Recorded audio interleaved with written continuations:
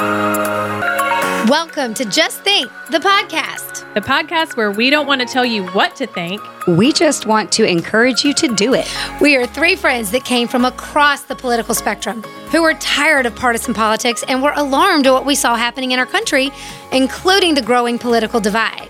What we found as we challenged ourselves to recognize our own biases, to put them aside, we were absolutely united in our pursuit for the truth. And that's why we started this podcast, to share the conversations we were having around that pursuit and to invite you into our conversation. To encourage you to feel free to ask questions, search for the answers yourself, to say what you think. That's right, because as we like to say, diversity of thought, ideas, and beliefs are welcome here. Asshats are not. All are welcome as long as you just think.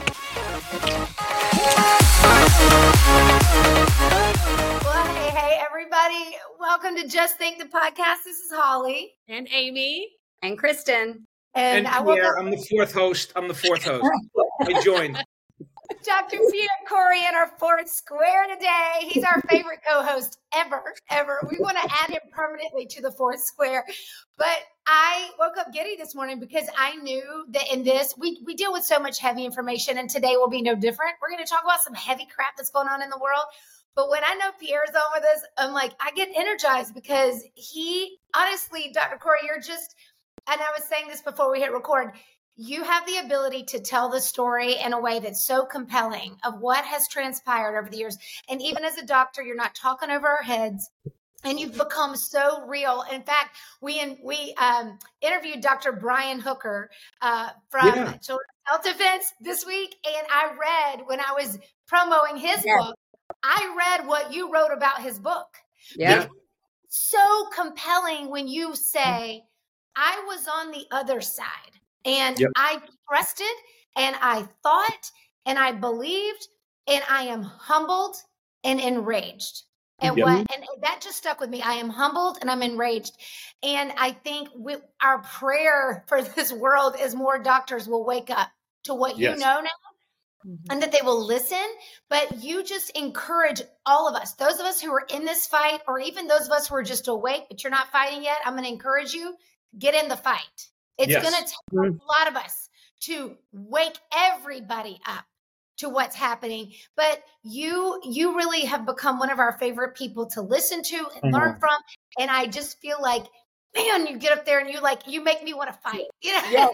Well, I like you guys. I mean, you're smart, you're funny, you guys smile a lot. So, because there's not a whole lot to smile about when we talk about these kind of topics. But I do want to say one thing.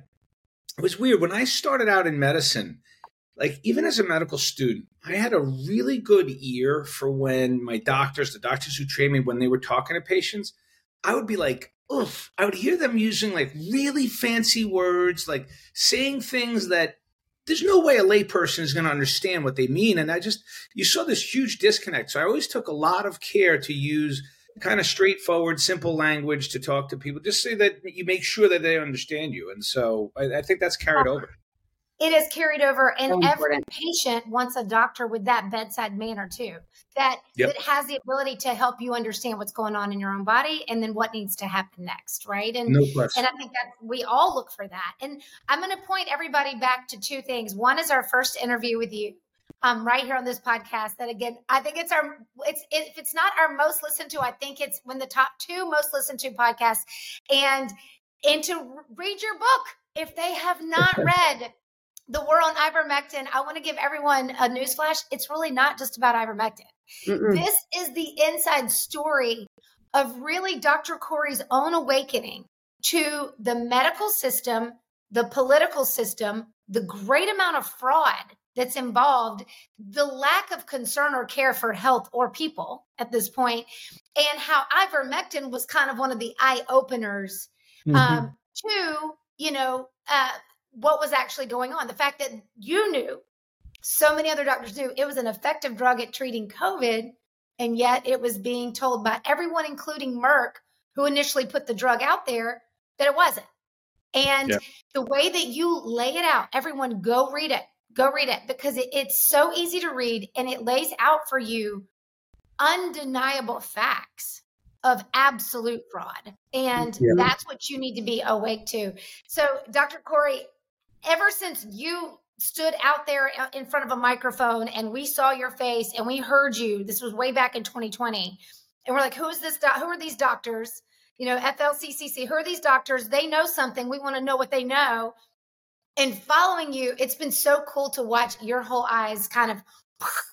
And one of the things I've heard you talk about that I'm very excited to hear you speak out so publicly on, and we know is a taboo topic because guess what? We have been deplatformed on Instagram. Mm-hmm. All 43,000 of our followers are gone. We have no way of getting it back. Just happened last week. And you know why? Dr. Kory, the last thing we shared was we told our audience that the Hep B vaccine had only been studied for 5 days. The thing they didn't tell them, it was Aaron Siri, the lawyer. It was a video of him showing the absolute truth and evidence, and it was from the FDA website. It's on the FDA website. It's on the vaccine insert. And we don't have any reason. That's the last thing we posted.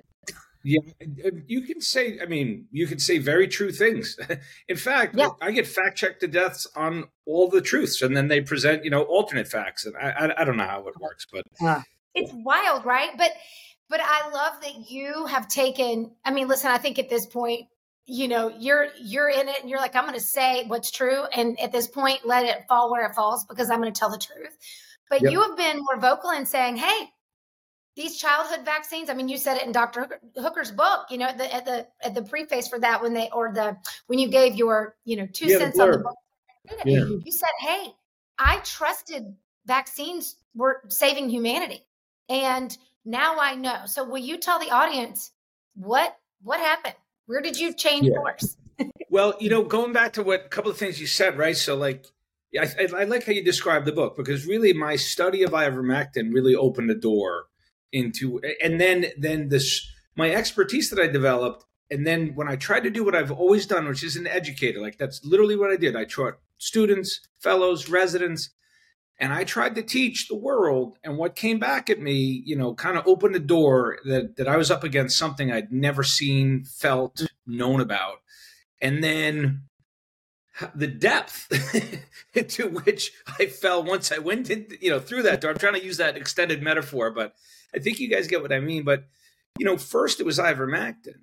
And then I started studying the COVID vaccines, and, because VAERS was blowing up, and I thought that was curious. And the narrative around ivermectin, that's also what you said, like when I opened my eyes, like politically, really in terms of the media, I saw all these social media policies, like thou shalt not mention the word hydroxychloroquine or I was like, that's a little weird. Why can't we just talk about it? Then, I started seeing just ivermectin lies printed in like the top newspapers in the world. And it was the same formula, same 5 statements, same, quoted some PhD, MD from some eminent institution. Like you could see this formula, and they were just propelling these lies. And it just freaked me out. And then I started studying the vaccines, and it was like a mirror image of ivermectin. So, one was an ineffective horse dewormer, and the other one was safe and effective. And they were such flagrant lies. And those are the 2 lies that were going around, right? Because you had to destroy ivermectin to prop up the vaccines. But the toxicity and lethality of the vaccines and the data on how compelling it was showing that it was toxic and lethal. Not only, you didn't even have to look at data. I mean, most people in their just little 1 degree of separation in their networks were meeting and knowing people who were dying, injured. I had friends who knew, old friends from college that were calling me because they were hearing me speak out about things.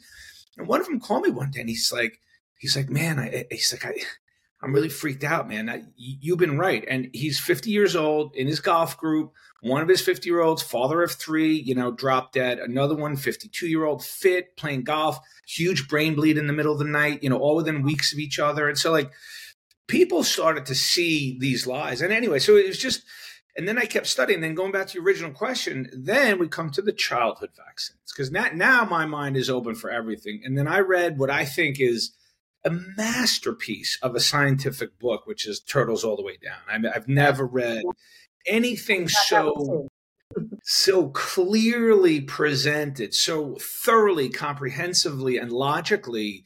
and you get to the end of that book and you're transformed. I mean, it's such a fascinating book when you learn about the polio story and how complex that was and how it probably wasn't polio, and actually certainly wasn't polio. And so I just, and then at the end of that book, and then Dissolving Illusions, I remember one night I tweeted out to the world. I just said, because I have 3 girls, and I think if you read the book, I also have 2 girls who had a disease that is highly associated with vaccines, pandas. And so then I discovered, in this journey that I literally have had 2 vaccine injured girls. And so, I tweeted out one night, I said, if I had young children today, they would not get one single vaccine, period.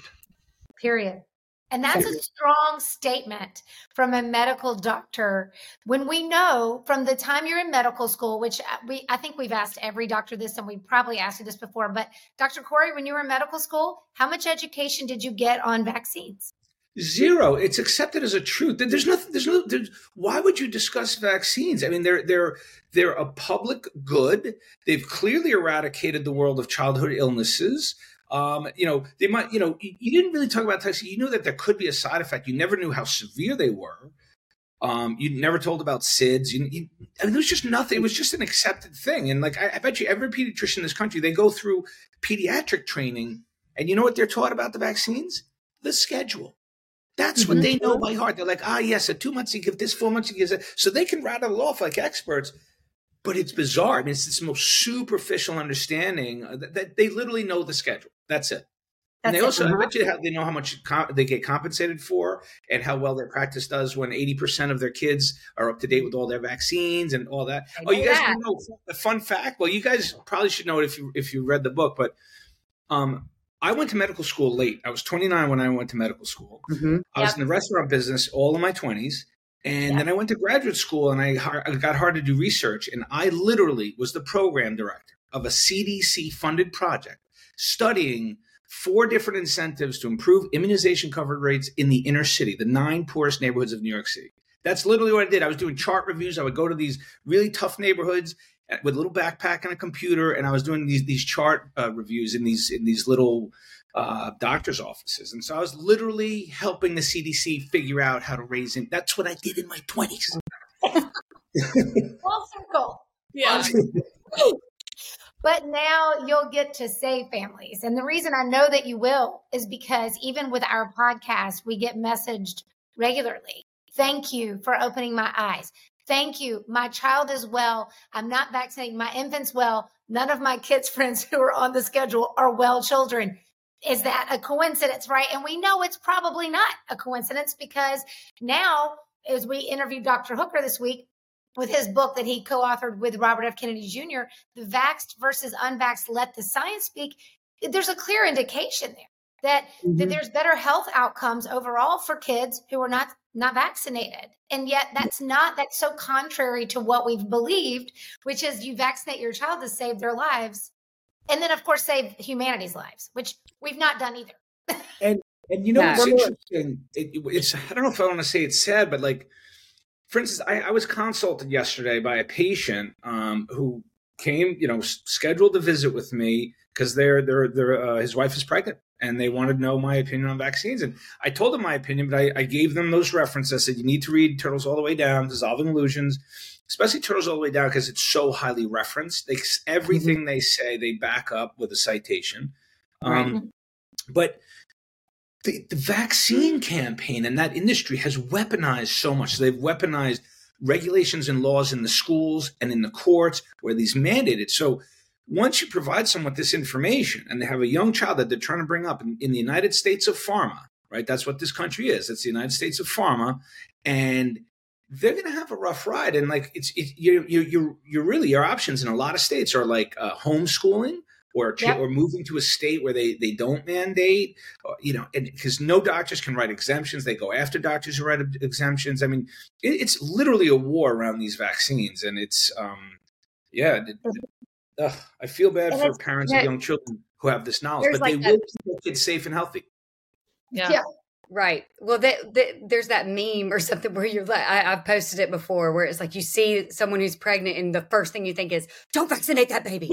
Don't vaccinate that baby. And this is coming from mamas who vaccinated their kids, you know, and that's the thing. It's like, you can call, we say it all the time. We're not anti-vaxxers. We're former vaxxers.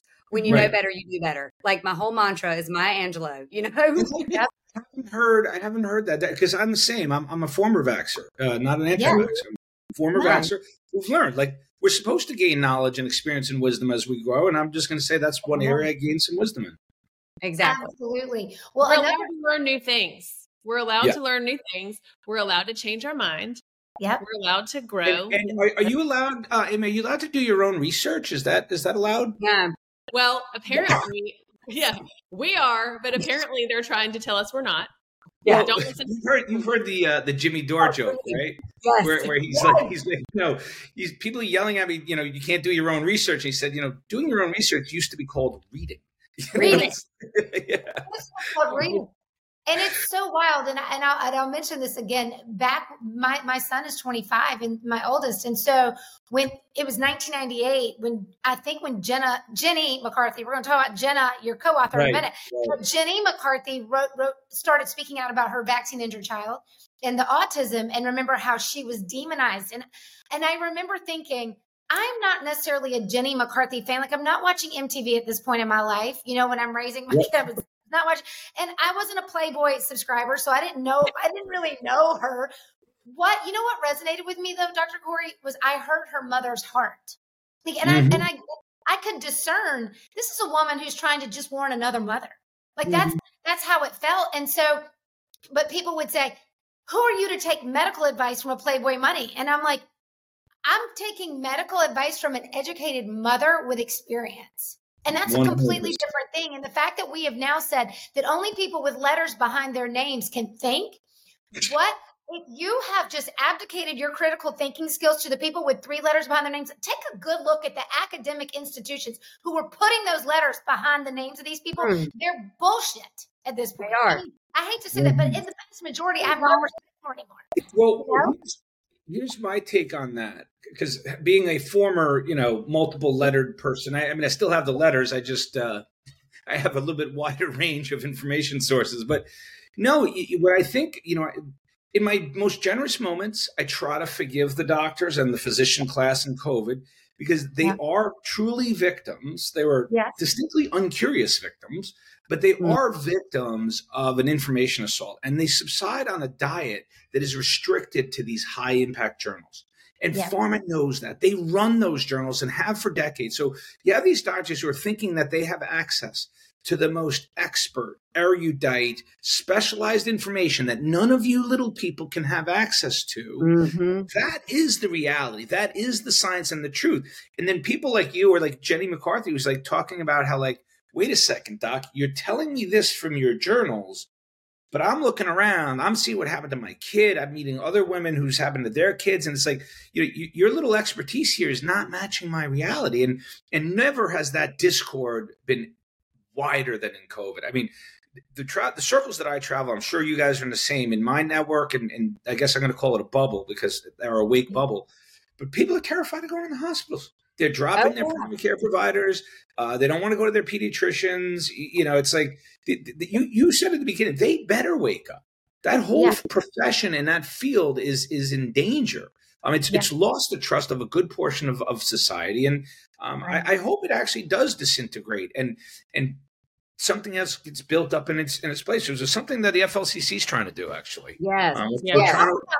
We want to talk about this. Yes. We want you to talk about FLCCC and also what you're doing in February with your medical conference out there.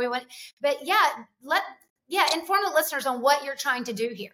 Yeah, so we, a conference in February. It's February, I think 2nd, 3rd, 4th in Phoenix, and this is our 3rd conference. The first 2 were really kind of very focused on the study of spike protein-induced diseases like long COVID, long vax, how to treat it. Which is this, it's going to still be a good portion of this conference, but we really want to focus on building kind of a home for both patients and providers. And so we've been working a lot in the organization on building really kind of an online forum to bring patients and professionals in different areas. So there's some patient forum groups, provider-only groups, where we can speak freely, share our insights, our experiences. We have to moderate that, because when you start talking medicine, you have to be careful about, making recommendations, and, you don't want to hurt anyone with information. But, right. I think it's a place, to come to for those who realize that, these institutions are broken, they're captured, they're issuing like literally deadly advice on a daily basis. I mean, you guys seen this week with the WHO, every pregnant woman should get a vaccine. I mean, it's absolutely now.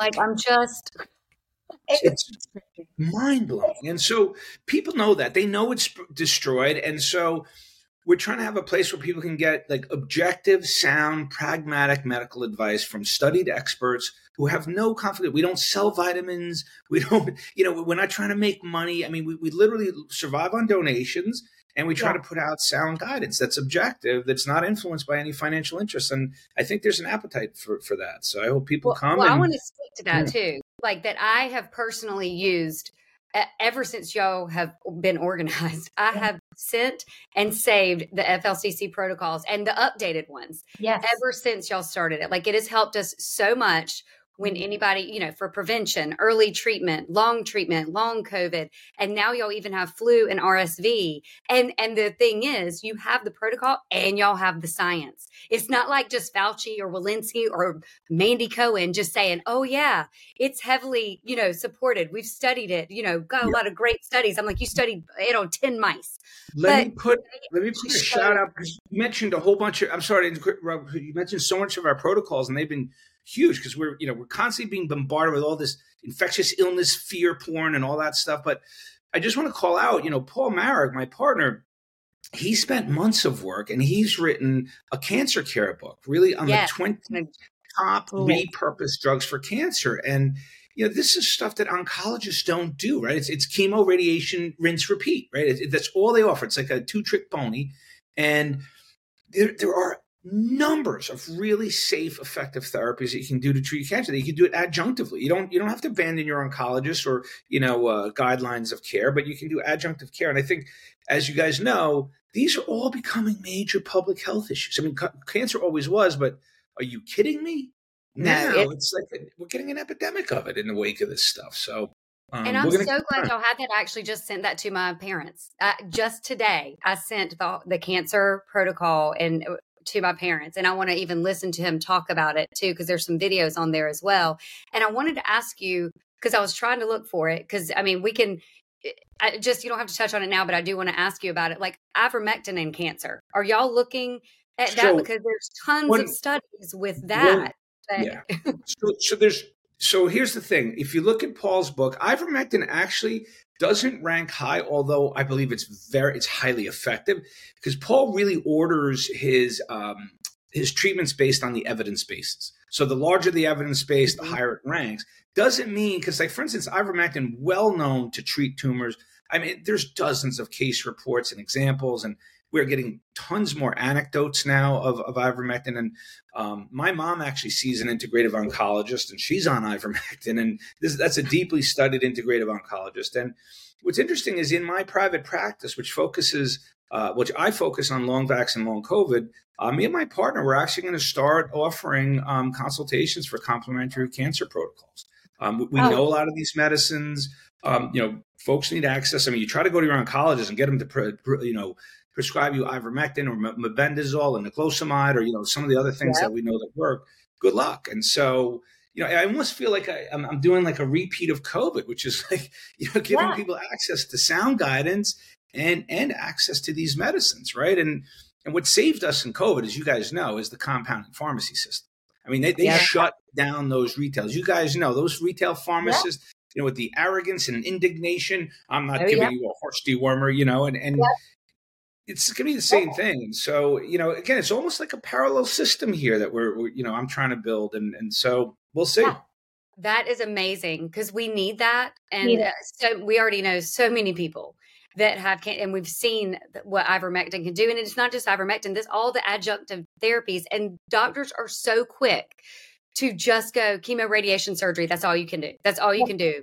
And there's so many other things. And we're not saying not to do chemo and radiation, but we're just saying, hey, you can add this to it and your quality of life would be better. And it could prolong your life. Because we all know chemo, honestly, it really hasn't done a whole lot of good. It's done a whole lot of good for pharma. Yes. And I'll tell you this, we have a friend and I sent her our ivermectin, our Substack after talking to you, Dr. Kory, and they took it. She just got diagnosed with breast cancer and they asked the doctor about it. And he actually was like somewhat open to it, but he said he was worried about what it would do to her liver. And she's going to be getting chemo and radiation. I'm like, what? You're worried about this, and you're recommending chemo and radiation and surgery, and you're worried about her liver with ivermectin that you'd have to take like 2 tons of it. Yes, that's number one. Number two, out of 4 billion doses, there's 2 case reports of hepatitis. 4 billion doses, and I read both of them. One, it had a good story. The other one, I wasn't totally convinced it was the ivermectin. It was 30 days later after taking it, and it was unclear. But anyway, ivermectin is used for fatty liver. It has mechanisms where you could treat the fatty liver with it. So, but it's just misinformation, right? People are not studying this. But here's an interesting data point: is a colleague of mine actually who has breast cancer, and she's actually a physician. She was calling me because she really wanted to figure out what dose she should take, chronically, and she actually found that there's a high level breast cancer surgeon at some major institution in New Jersey. Right now is in the middle of a phase 3 randomized clinical trial of ivermectin in breast cancer. And so she knew the dose from that protocol. And so it's kind of interesting that, because as soon as I heard that, I'm like, who's letting her get away with that? And where's the funding coming from? Because that's not Fauci and NIH that's going to fund that stuff. Or the National Cancer Society. It's Well, and I know we could swap stories for days, but my dad just told me this last week, which, by the way, big fan. And ivermectin, he heart disease patient, took ivermectin through COVID, did beautifully, right? Thank God for that information in the FLCCC protocol. However, he's the one that started taking it to all the people in his rural hometown that were sick. And I truly believe saved lives doing it. He was taking the protocol to people. But I will tell you, he starts talking to a guy that he's helped who almost died of COVID, but he got them the drugs. This guy's, I think, daughter-in-law has cancer. So my dad and this guy say, hey, there's this research on ivermectin, start taking it. She goes to her appointment a few weeks ago and the oncologist goes, hang on, I need to ask you a question. Your tumors are shrinking, but there's no way they would have shrunk on our treatment. I need to know what else you're doing. And she told him. And, we can only hope to open eyes one step at a time and see things clinically and really help both doctors and patients get educated on options. Because as you said, it's a complicated situation. We're not saying it fixes everything, but the fact that she's seeing a shrinking tumor and he couldn't explain it any other way, that's some compelling information. I probably have 18 of those anecdotes where that's happened to doctors. They couldn't figure out why the patient got that much better that quicker. But, because that's what physicians, what we are really expert in is in pattern recognition on observation. So physicians know patterns. And when something doesn't follow a pattern, physicians will ask that question, like, what happened here? And I like the question, what else did you do? Because I usually don't see this happen, Here's another interesting point is, in kind of planning for offering some complementary care protocols to people, I tried to source mebendazole because it's extremely effective retail. It's doubtful insurance is going to cover it as a chronic drug. And so I reached out to my compounder and he told me an interesting story. He said that it changed at the end, but he says it has been impossible to get what's called the API, which is the active pharmaceutical ingredient, because that's how you make all these drugs or compound them, could not get its source. And he basically said that he was told that somebody was either controlling or bought up, exclusively bought up all the supply. But then about 5 days ago, out of nowhere, he said, I'm pretty sure I have a source now and I'll be able to compound it. So it's, it's still a war everywhere. Yeah. Now, is that the same thing as fenbendazole? You're saying so fenben is the animal version, mebendazole is the human version. So okay. Good to know. Good to know. I understand. Yeah. It reminds me of you telling the story about when they were studying ivermectin and then suddenly they said, we're out of ivermectin. Remember that? And the journalist called. Yeah. By the way, that's one of the major things that I said in the UK Parliament on Monday. And the reason why is that that's a trial out of Oxford, right? That has been completed 16 months ago. The world still doesn't know the answer. And one of the high points of my testimony in the UK Parliament was that based on that book, I said some of the most brazen acts of fraud around ivermectin occurred in the UK at the University of Liverpool. And I named names. I said Professor Andrew Hill, Professor Andrew Omens, and then there's Professor Christopher Butler at Oxford. And I told those MPs, maybe you should ask those universities what the hell they're doing because they're pulling this brazen. And then I gave them those examples, like how they tried to stop the trial in the middle, saying that they ran out, and how they're just sitting on the data. They're not releasing it to the world. So the MPs were taking notes. They were taking notes. Mm-hmm. Well, are we going to see that? Are we going to be able to see that testimony? Okay, good. So, yeah, it's odd. So anyway, so you guys know who Andrew Bridgen is, right? He's literally the only man standing in the UK in terms of the MPs. Only man in the entire government. By the way, do you know how many MPs are in the UK? It's 652. Oh, my God. And there's one. One guy taking all the arrows. He got kicked out of the Tory party over his behavior and views because he falls in with conspiracy theorists and he's trying to kill everyone because he's an anti-vax. I mean, the British press are brutal to him. He is one of the kindest, funniest, smartest guys I've met. I've gotten to have dinner with him. I spent actually the weekend with him. We were at a country estate being hosted by a lovely couple, and so it was. But Andrew's just ferociously courageous, and he's had a hearing on excess mortality a month ago, and then he had this meeting. Now this wasn't an official hearing; they wouldn't allow that. But it was a meeting in Parliament House, and the room I think originally was supposed to fit 300, then it went to 75, and then like the day of, we were given like this small room. It was so uncomfortable and weirdly situated. We were given like this little TV screen where you could put your slides up, and so like there's like 40, maybe 50 people in the room, and I mean the MPs that sat close could see it, but I'll tell you. And then we had to use like a human had to do the slide advancing. And then Peter McCullough and Mike Yeadon, who had recorded their testimony. So when it was their turn, we were going to play it on the television. Guess what? The television was muted and there was no remote in the room. No. And AV support was not available. Now, Andrew made a joke. He said, that could just be normal Parliament, institutional bureaucracy screw ups. But it did seem awfully coincidental. But despite that, so people were filming with their phone because they also didn't allow streaming or filming, right? So you asked Kristen, right, about like where can we see those testimonies? Mm-hmm. Testimonies are great, and I'll tell you why. We really were like maniacal trying to keep them to 10 minutes. So we really hit the high points of our different areas of expertise. A couple of people went over a little bit, but they're short. They're really potent. I thought Steve Kirsch gave an excellent talk. His was really good. Angus Dalgleish, who's like this top-notch UK researcher he was a researcher trying to develop an HIV vaccine.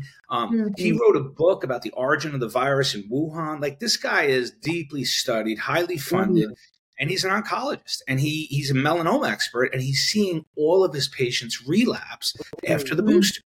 And he's been speaking out publicly about it. And they haven't touched him. He's still working, but they've made things difficult for him. But he gave a great talk. And the most important thing is what happens with that talk. So 15, Andrew said there were 16 MPs and lords, right? MPs are members of Parliament.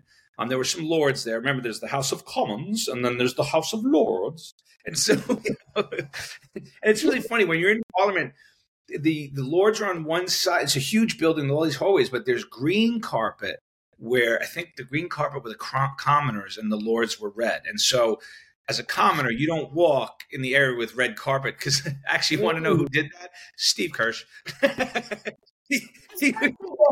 He went in the wrong direction, and somebody had to admonish him that he was in the House of Lords, and he had to go back to the commoners. You can stuff is so funny, and so anyway. But the point is that I asked Andrew, how many were unexpected? And he said about 8 or 9 were unexpected attendees. And so I got to tell you, I've now testified in a number of different Parliament settings and meetings. that was the best turnout. And the other thing that Andrew tells me privately is he says there's really a few dozen MPs who are completely behind him. And but quietly, I don't know what it is to mean to be behind him, secretly and just don't say anything in public. But Andrew's lived experience, again, you read the newspapers, he's crazy, he gets kicked out of the party, he's, because that's what they do. They want to attack your credibility. But when I've been with Andrew, people come up to him. The things that they say to him, like the common man on the street, they just come up and say, I don't agree with everything that you say, but I really appreciate what you're doing. I think it's really important, but he usually gets just really, a lot of appreciation and connection wherever he goes. And yet he's vilified in the press. And so, there's these two different worlds. There's, these really good, courageous, honest, accurate, men steeped in data, trying to speak truth. And we get hammered in the media, but, we have a lot of supporters and that they keep us going. And so I'll finish by saying, the videos, I know they're working really hard because I've been harassing Andrew and his team. So they're basically trying to get the cell phone videos and they want to edit it so that the slides and the audio match up. So they're working really hard. I think we'll have it out by today or tomorrow. I'm going to put them on my Substack and then you'll see some more. But like Malone's testimony, his wife Jill filmed it, put it on their Twitter. I think it had 1.2 million views in like 24 hours. I saw it. Yes, I did see his. I did see his, I think yesterday on Twitter. Yeah. Well, that's so encouraging to hear that, like, no matter what the media is doing, that's not what people really think. And I feel like it's just it's like, that gives me hope that it's crumbling. The fact that 1.2 million people are watching Malone, the fact that the media is, all in your face about how terrible these people are. And then you go out in the street and people are praising him. So, and Amy, that's it's totally analogous to what I was saying about medicine. With they subside on this diet, this source of information, which is captured, controlled journals. Meanwhile, most of society is still, not most, I would say the majority, but a growing minority is realizing, but they're getting fed from corporate controlled media that is telling such brazen and rapid and voluminous lies that there's these two realities, right? And so there are people going to, like you guys, independent media, where you're not under the influence of financial interest, you're not controlled. You can still say what you want. Hey, I can drop an F-bomb right now if I wanted to, right? Well, one thing before you go, one thing we did want to talk to you about, like when we saw you in Savannah, we were like, we got to get him back on, because that was right after you had just kind of started writing in your papers about the shedding, the conspiracy theory. Yeah. Big conspiracy theory that, all of us were crazy for questioning or wondering or thinking, like, is shedding happening? What is that all about? And so we'd love for you to touch on what you found with that too. So let me give you like a 2 to 3 minute drill of like kind of the science, and we'll talk about what it means clinically. So we knew, when I say we, me and my partner, we knew shedding was happening. I mean, we take care of over 1,000 patients with long COVID, long vaccine. By the way, just to be clear, you can get ill from being exposed to someone vaccinated. You don't have to be unvaccinated to get sick. I mean, my vax-injured patients, it's a minority, but they actually can get shed upon too. So like shedding is not just vax to unvaccinated. But here's the thing. We were seeing unmistakable patterns. We were having some of our patients just be like, they could just tell every time, either they noticed that it was certain people that came over, or when they went out of their house, their symptoms were amplified. They flared. Or someone would go to the store or any crowd or to a school and they would get sick, or they just couldn't be around people. So we knew it was happening. And I'd been meaning to do the deep scientific dive. And then when I did, I was absolutely stunned. I found out a few things. Number one, the FDA has a document from 2015 that defines shedding in terms of gene therapy medical products, which is what these are, right? They're gene therapies. Shedding is a known consequence of using gene therapy. In fact, there's another product. It's called Luxturna. It's like a gene therapy for the eye. It literally says on their insert that, the products of that gene therapy will be found in the secretions and the dressings for up to 7 days. Now, with these vaccines, the data on duration is all over the place. We have as long as 187 days we're seeing spike protein in the blood in some of the vaccinated. And so that's not very well studied. But so number one, vaccines are gene therapies. Number 2, shedding is a known described entity of gene therapy products. Number 3, FDA, I can't see where they require it, but they literally strongly recommend not only animal shedding studies, but human shedding studies. Further, these vaccines were released without shedding studies. Actually, scratch that. There was a mention that through a FOIA request, someone discovered that Pfizer did a shedding study in rats, but we don't know the results. So there's like a small shedding study in rats, but we don't know the results. But the more important thing is that besides being gene therapy products, these vaccines are much better understood as in the category of nanoparticle technology. Because remember, the vaccine, the mRNA, is encased in this tiny, tiny little fatty nanoparticle, lipid, right? Little fatty membrane. And that's what encases the mRNA. And then it's injected into you. And those lipid nanoparticles can pass through every physiologic barrier. Vessel walls, cell walls, uterus, placenta, can go to breast milk, right? And I review all of the science and evidence of where we're finding mRNA and spike in all of those fluids, in the blood, in the tissues. And the other thing is once you start making spike, which is the product of the vaccine, because that's what shedding is defined as. It's the release or excretion of products of gene therapies. Hello, spike protein. So the spike protein, once that's made, that can get enveloped in a nanoparticle because we have nanoparticles in us. It's a biological structure. We call them exosomes when they're biological or endogenous. But those exosomes can take up spike, and you can release exosomes in the exhaled breath, sweat, tears, urine, feces, breast milk, everything. And I'm of the opinion that these exosome-containing spikes, it's mostly inhalation, because I don't know what that happened there. Oh, I think I'm making too much. I don't know what goes on there. But that was a great effect. I was like, perfect timing. Yeah.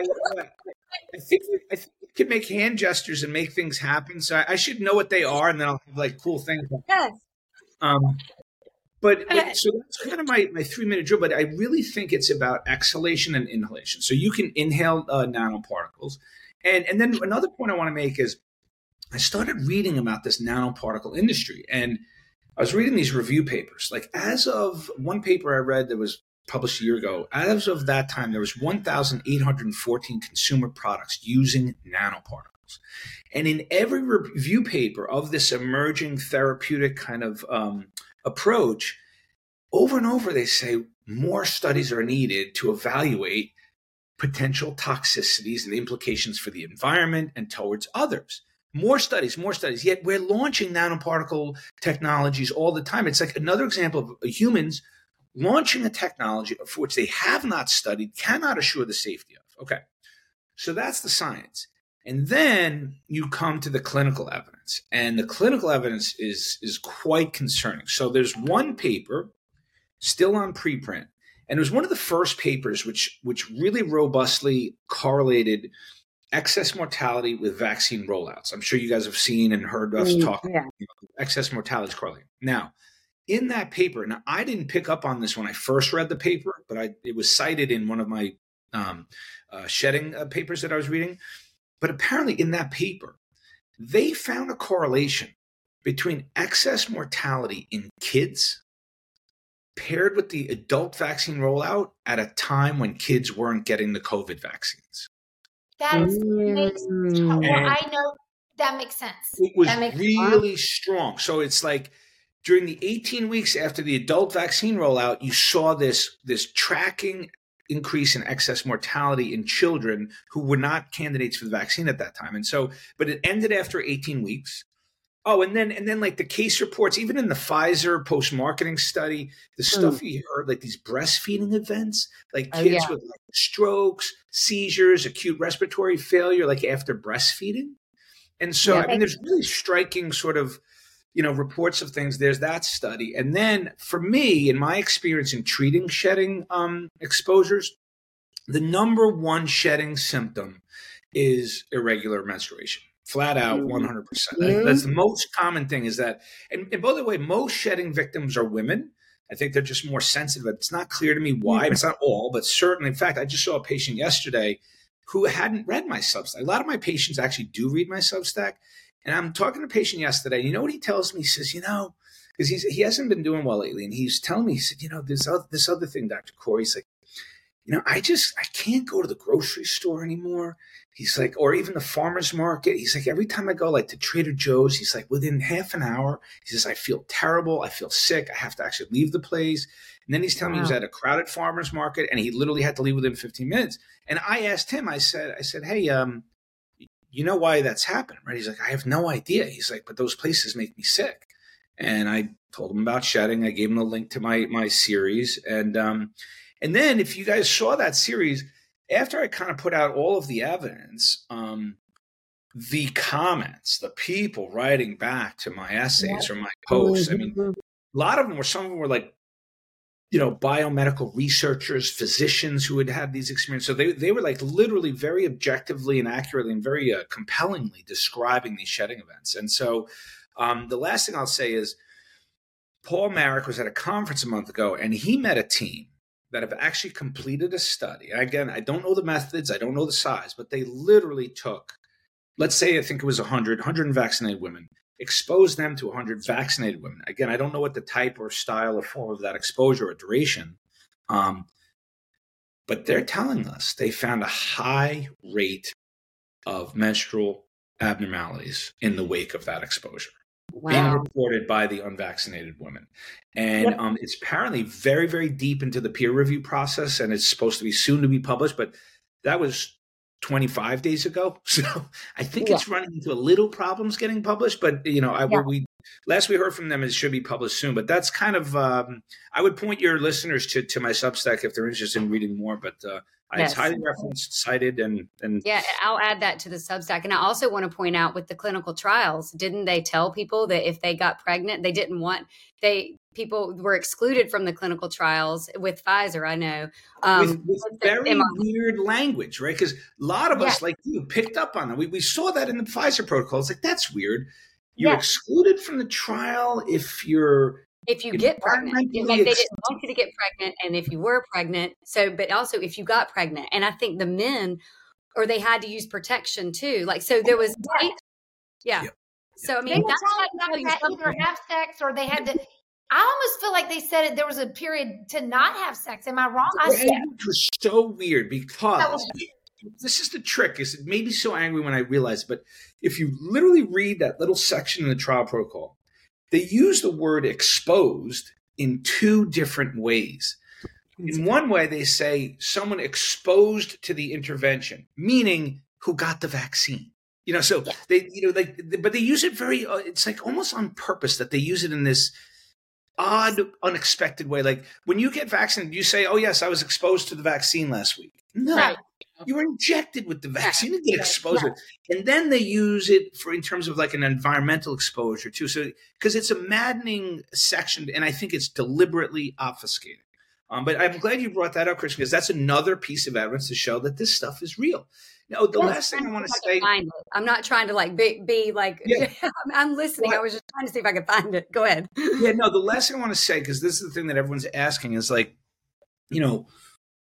what does it mean for me? Like, am I being shed upon? Like, and here's been my experience on that, is that it's definitely a minority who can clinically sense the spike protein that they're getting exposed to. Who are those people? What proportion of society are they? I think it's small. And in general, I think it's those who are very physiologically sensitive to like environmental exposures, toxins, even pharmaceuticals. Like some of my very pharmaceutically fragile patients, you have to treat them real low doses, real slow. Those are the ones who tend to, I think, shed more or be shed upon. But then I'm going to bring up a disturbing topic, which is this shedding series that I did came out in the wake of all of this evidence of DNA contamination, right? McKernan's work and Jessica Rose and Buckhalter. Yes. So now we know all the vials of contaminated DNA plasmids, fragments of DNA, which have really disturbing sequences that they're finding in them. Those can be packaged into exosomes and exhaled. So here's where I'm getting really concerned, because what does that mean for me? We still don't know if those DNA plasmids are actually integrating into our genome. We're going to find out soon. I mean, Jessica Rose told me that they're working on a test where they can take, either a swab or cells, and then they can, then they can examine, your DNA genome to see if any of those vaccine sequences are in there. So that's a question I want to ask, because if they do find that those plasmids are integrating, I've been walking around in the world meeting hundreds, if not thousands of people who've been vaccinated. And if even though I'm not clinically sensitive to shedding, I mean, I feel fine. I don't get any side effects from or any symptoms for anything. But what about subclinical? What does that mean for me? How many billion of people did we vaccinate in this mad campaign? It's 5 billion or some crazy stuff. And now those plasmids are being shed upon everyone. So I don't know if it's going to affect my health in the long term. But you know what? Here's the other thing: is philosophically, there's nothing I can do about it. What am I going to do? Going to live in my basement in a hermetically sealed bubble? Move to the woods. Yeah, exactly. So that's my little piece on shedding. I hope I didn't Thank you. disturb you guys. We need that, because I think that the vast majority of people don't know that. We all could tell stories of people we know that have very compelling experiences that would make you think it's absolutely real. I think it's a conspiracy. Right. Yeah. Yep. Well, and that's the thing. We were told, all of us were called conspiracy theorists when we questioned it, when we said we don't believe it just stays in the arm. We think it is moving to other parts of life. When we said it is it was created in a lab. All the things we were ridiculed for saying, we've been proven right. And the thing is, it was the women on social media who were first pointing this out. They're like, hey, ever since everyone's been getting vaccinated, because the first 2 patients I treated, this is even before I had a practice, they came to me because one had an appointment with an acupuncturist who had just gotten boosted. And she told me she was like clock or calendar regular. You could set your calendar, every 28 days or whatever. And she said, like, after this visit, she had like cramping, I think breast swelling, tenderness, and she didn't have her period. And she missed it like 1 month, 2 months. She didn't feel comfortable. She actually completely normalized with ivermectin. Interesting. Ivermectin happens to work pretty well with shedding, at least with the dysmenorrhea or menstrual irregularities around. But I had 2 women like that who had like close exposures and had with long histories of regular cycles. And you guys probably know this, but a regular cycle in a woman is almost like a litmus test for their health. If they're regular, they're probably almost certainly healthy, right? And so when you have a disrupted cycle, there's something wrong with that woman's physiology that's disturbing it. And so it is quite shocking. But they were all on social media in those first ones, of course, getting fact-checked to fucking shut down death. a whole Facebook page Getting booted out because they're just saying, hey, what's going on? Everyone's getting vaccinated, and now I'm having all these menstrual irregularities. They're just talking about their lived experiences, right? And then there were some very astute, I think, probably well-studied store owners, and then that one principal of that school. You remember that school in Florida? They literally said, if you're vaccinated, you cannot come for whatever it was, 2 weeks or 28 days. Yes. And they wouldn't talk to the press. They just put it up on a sign. And then there was like a store owner in Colorado who said, I have pregnant staff. If you're vaccinated. They didn't say stay the fuck out, but I wish they had. You know what they meant. That's kind of what I want to say now. My parents were uninvited to Christmas parties because they weren't vaccinated. I'm like, you need to turn around and say the same thing. You don't want them there. You don't want them shedding on you. 100%. 100%. So wild. It is so wild. But I'm so thankful, Dr. Kory, for doctors like you, for scientists like you, for actual evidence-based clinicians like you that are saying, what is the actual science and evidence? And the science is not Anthony Fauci. So my last question to you is, not to end on a bad note, what do you think's ever going to happen to him and people like him who willfully deceive the world? Do you think anything's going to happen here?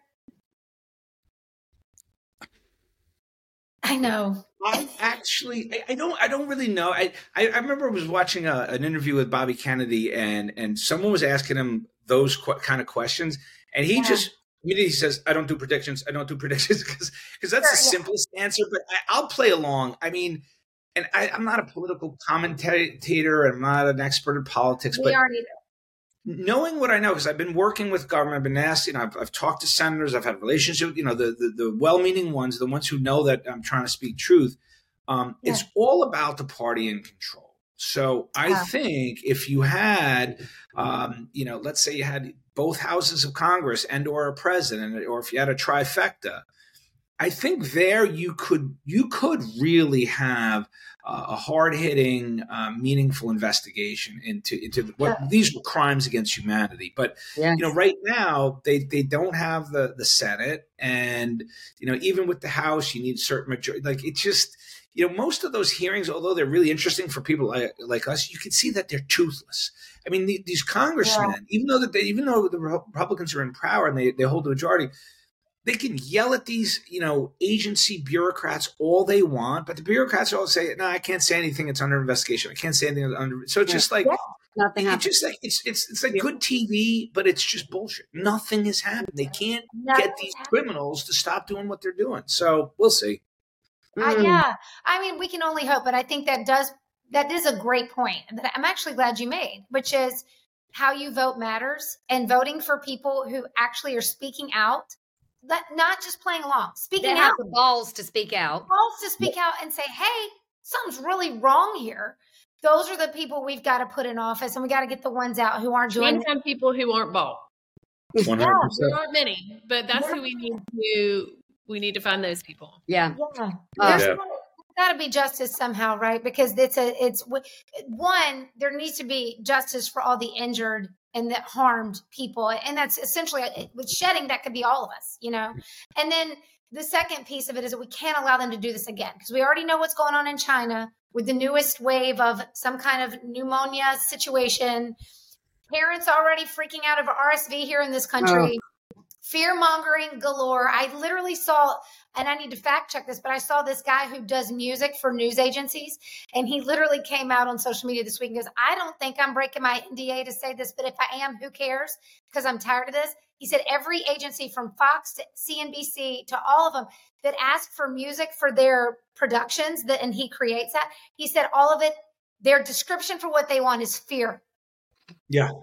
And he said, "I'm just warning you something." Wow. He said, "I feel like they're conjuring up something. It's all fear, fear, fear, fear, fear." And listen, guys, we got to not buy into it. There's some scary things happening, but we cannot live in fear. It turns off your critical thinking. It causes you to follow along, and you end up following the wrong people. We got to stay of sound and sober judgment. We really do. Holly, you talked about the women or mothers or parents, afraid of RSV spiking because they're trying to get everyone. They're just rushing. They're just trying to sell vaccines. I mean, I look at it now because I'm so wise and studied now. Like a few years ago, I'd have been like, "God, RSV's on the rise," But now I'm like, you see it as what it is. They're literally marketing vaccines by using the media, playing that music, fear porning, all cases are on the rise. And then the CDC in concert, in coordination and synchrony, putting out their missives and their recommendations, get vaccinated, get vaccinated, get vaccinated. And so and the people are just being manipulated and led to the vaccination centers. And it's really dystopian watching it. When you see it happening, it's this world that it's very hard to watch, because you're seeing well-meaning parents. They love their children, and they're being led to the slaughter willingly. And I shouldn't say slaughter, that's an overstatement, but the vaccines are not safe, and they can hurt their kids. And so they're putting their kids in danger for no benefit. And so that's why I want to make one last plug, flccc.net. Yes. Go to the RSV protocol, elderberry. You can buy it for now, you can buy it in the pharmacy. And your Dr. Kory's Medical Musings, that is your Substack specifically, and the FLCCC has a Substack too, and their website is amazing. And of course, his book. I say, go read his book. Go read his book. Open your eyes, friends. Open your eyes and help other people open their eyes by sharing what you know. Just ask people if they know. That's all I got to say. Hey, did you know? Did you know, that there's now evidence that these vaccines shed? It's no longer a conspiracy theory. Here, I'll send you to a Substack that explains it. Right. That's all you got to do. But we got it. The only way we're going to help each other, it's not going to be on necessarily just social media or news, because we know how that works. We are deplatformed for telling the truth. You've got to go have these conversations in public over the holidays. Doesn't have to be an argument or a fight. Just ask people if they know. I'm ready to do politics. Yep. Dinner. Dr. Kory, we love you. We love you being our fourth square. We're going to do it again. Get home safe to the U.S. We know you're literally getting off a plane and you're in Sweden. I think you're in Sweden. Yeah. We're going to get you back to the U.S. soon. But happy holidays. Thank you for what you're doing. Thanks, we appreciate you so much. We'll talk again soon. Thanks, Mary. Thanks. Bye, guys.